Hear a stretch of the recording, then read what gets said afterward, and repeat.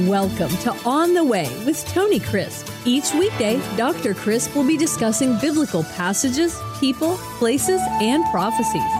Tune in daily to start your day right and deepen your understanding of how to better walk the way and enjoy the journey. Here's your host, Dr. Tony Crisp. Welcome to On the Way. This is Tony Crisp, and this is the 365 Bible Reading Plan. Today is March 17, and our chapter reading for today is Ruth chapter 2. Because I spent so much time on the names yesterday, I want to go back and pick up on the narrative and the story so that you can understand chapter 2 better. The story is that the boys had died and they had left their wives.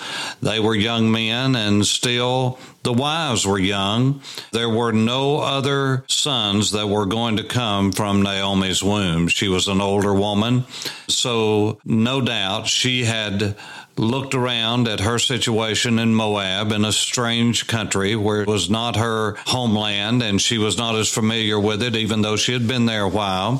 She was still a stranger among a people that were not her own. And as is the case when they came, so it was in returning.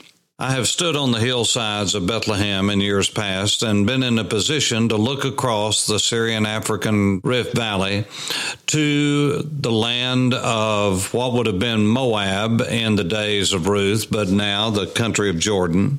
And because I am familiar with the geography and the topography of the land, I knew where Madabah was, and that was the home of Ruth and Orpah. And so I could see with the western sun the green fields around Madabah from Bethlehem. Now, I believe that is what caused Elimelech and Naomi to go to begin with, because the Bible says there was a famine, and I have been in Bethlehem where it's been as dry as dust, and I can see the green fields around Madabah in the area. Now, what that means is when the rains come off the Mediterranean, many times they will skip over. It's like they hit like a ramp of those western hillsides facing the Mediterranean, and they will jump over those hills and go to the eastern ridge, which is the King's Highway, which was ancient Moab and Edom, and farther north was Gilead in the Bible. The desert that it creates and the wilderness that it creates on the eastern slopes of what is called the west bank of the Jordan, that desert, and like in other places, but it is unique to where Israel is, that's called the shadow of the rain. That desert is created because it doesn't rain very much there, because the fronts will jump over that ridge and go to the ridge beyond. And so that's what had happened. There was famine around Bethlehem on the western ridge, and so they saw green on the eastern ridge, and so that's where they went. No doubt they had heard talk of land and harvest there, and so they went, and both boys died. Elimelech died, and Naomi was left alone. And so I've also been at Madabah early in the day, and I was there in about 2000, and it was early in the morning, and the sun was rising at our back, and it was shining a light on the western ridge where Bethlehem and Jerusalem would have been, Hebron to the south of that. And I could see, because I knew the ridge line, I could see Bethlehem shining in that morning sun. Because we were on the edge, you could see very clearly, and the Rift Valley was right below us, the Dead Sea and so forth. And so I can imagine Naomi getting up in the morning, and she would be outside, and the sun would be bright, and maybe it was the wintertime when the rains will clear out the haze and the mist, and you could see all the way to the Mediterranean from Mount Nebo, which was not far from there at all. Mount Nebo and Mount Pisgah is just a very short distance from Madabah, where Elimelech and Naomi would have been. That's where Ruth was from. And so she would have seen her homeland now probably green with the rains. And so finally one day she said, I'm going home. I'm just getting more bitter here. So she started to leave, and the girls started with her.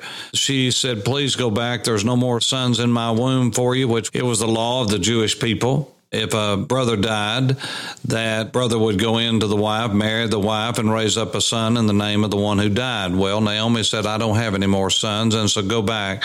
And Orpah turned back, but Ruth said these beautiful words in the book of Ruth, chapter 1, when she answered Naomi and said, entreat me not to leave you, or to turn back from following after you. For wherever you go, I will go, and wherever you lodge, I will lodge. Your people shall be my people, and your God my God. That means that it was a different God than what she had been brought up to serve. And she said, I'm going to follow your God. I'm going to live where you live. Your people are going to be my people. And where you die, I will die, and there I will be buried. And the Lord do so to me, and more also, if anything but death parts you and me. So that's a beautiful story of the love of a daughter-in-law for her mother-in-law she was pledging to take care of her is what she was doing. So this is important for chapter 2 and what happens with Boaz. And so they went back home, and as they got back home in chapter 2, there was a relative of Naomi's husband, a man of great wealth of the family of Elimelech. His name was Boaz. Now, you'll recall that if you've read through the Old Testament, you remember that one of the great columns out front of the temple when Solomon built it was named Boaz, which means strength. One was to be established and the other was strength, to be established in strength. That's what the temple was built upon. So Ruth the Moabitess said to Naomi, please let me go to the field and glean heads of grain after him in whose sight I may find favor. So Ruth was an industrious young woman. I mean, she did not want to just be there as a burden and be around the house all day. She said, please let me go out and go to work. And so Naomi said, you go, my daughter. And she left and went and gleaned in the field after the reapers, that is, of Boaz. And she happened to come to the part of the field belonging to Boaz, who was of the family of Elimelech.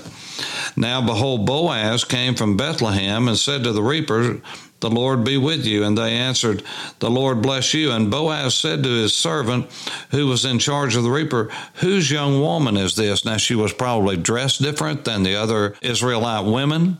She was probably very industrious because this was their food. This was what they were going to be eating after she had winnowed this particular harvest and what the sheaves that she would gather. And you remember, this was the law of the land. God said to the people, when you get into the land, I don't want you to take all the corners of the field and just take to the very edges of your property. He said, when you get out there and you're reaping, remember that God gave you everything you have, and so you need to leave some harvest for those who will have not the resources you do. And so many times they would leave the corners of their land and they would leave it for people to have that were just poor and needed help. And many times as they were harvesting, they would leave sheaves lying because they would drop along the way, and these people would come, the poor, and they would take that and they would then beat the heads of that grain. This was barley. They would then take that and that would be their bread. Now, because it's the barley harvest, we know it was the end of winter and it was the beginning of spring, because the barley harvest is the first. That's the first fruits. It's the first to ripen. And so that's what they were doing. Matter of fact, that's where Passover is an agrarian feast for this period of the history of the Jews. And so it says, so the servant who was in charge of the reapers answered and said, it's the young Moabite woman who came back with Naomi from the country of Moab. And she said, please let me glean and gather after the reapers among the sheaves. So she came, and she's continued from morning until now. In other words, she's a hard worker, though she rested a little in the house. And I mean, she just rested enough to where she could get her breath and went back out again. Then Boaz said to Ruth, you will listen, my daughter, will you not? He looked at her as a younger woman, as a daughter, just like the scripture says we should. Do not go to glean in another field, nor go from here, but stay close to my young women, because he had regular reapers. Let your eyes be on the field which they reap, and go after them. Have I not commanded the young men not to touch you? In other words, they're not going to bother you. You're safe in my fields, and when you are thirsty, go to the vessels and drink from what the young men have drawn. And so she found great favor with Boaz. Boaz. This was an unusual situation. He was being very good to her, so she fell on her face because she didn't understand all of this. How could this older man be so good when he didn't even know her? And she bowed to the ground and said, "Why have I found favor in your eyes that you should take notice of me since I'm a foreigner?" And Boaz let the cat out of the bag. And Boaz said to her, "It has been fully reported to me." In other words, he got the scoop on her, and he found out all that she had done for her mother-in-law since the death of her husband.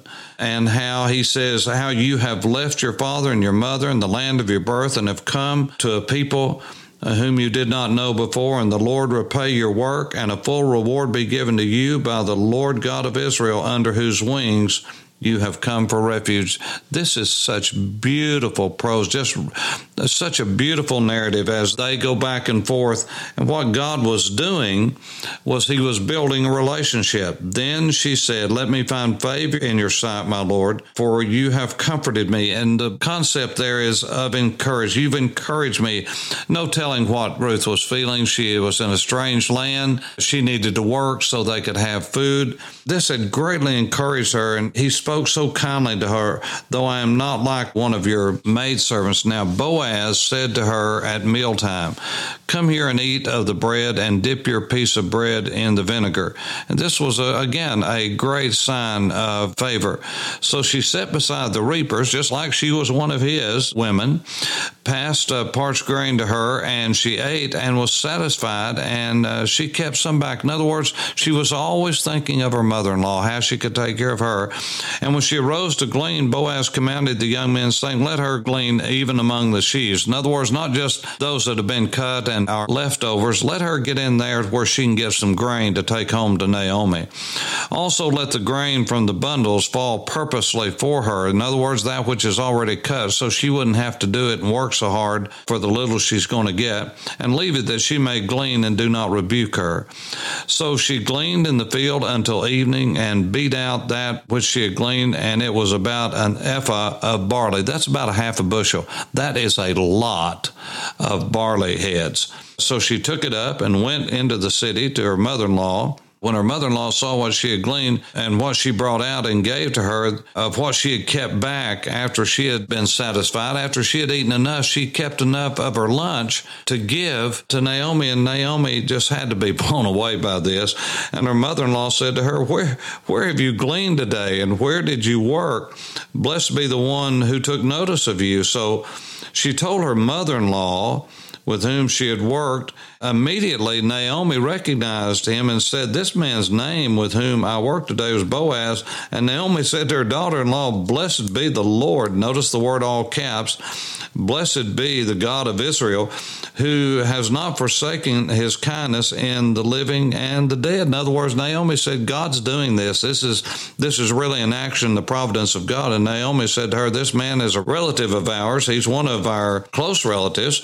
And Ruth the Moabitess said, "He also said to me, 'You shall stay close to my young men until they have finished my harvest.' And Naomi said to Ruth, her daughter-in-law, 'It is good, my daughter, that you go out with his young women, and that people do not meet you in any other field.'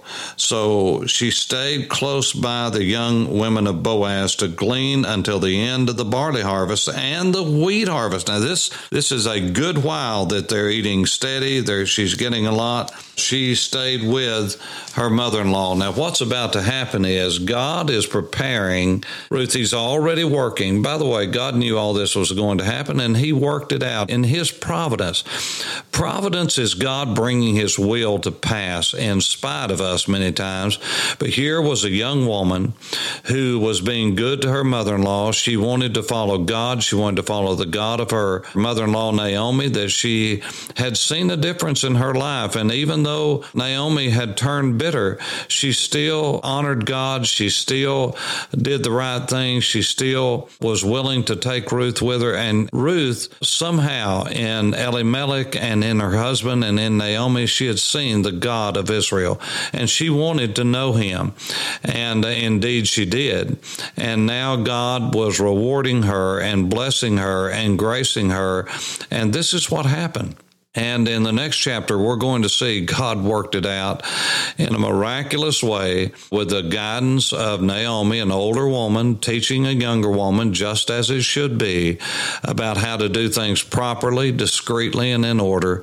Would to God that we would see more and more of this, men mentoring younger men, older men with younger men, and older women, more experienced, mature, godly women, mentoring those who are younger and taking the time and the interest to do that. Ruth was a woman of sterling character, a woman who wanted to honor God, wanted to honor her mother-in-law, wanted to be a hard and industrious worker, and she was. Boaz was a blessed man, and he saw the virtue of Ruth. He made her an offer that she couldn't refuse. And we'll read about that in the next chapter as we walk on the way. This is Tony Crisp. Thanks for listening to On the Way with Tony Crisp. Tune in every weekday for information on biblical passages, people, places, and prophecies. Fridays are for your questions. Email your questions to questions@tonycrisp.org, then just listen for your question to be answered on Friday's podcast. That's questions@tonycrisp.org. Thanks for listening and have a blessed day on the way.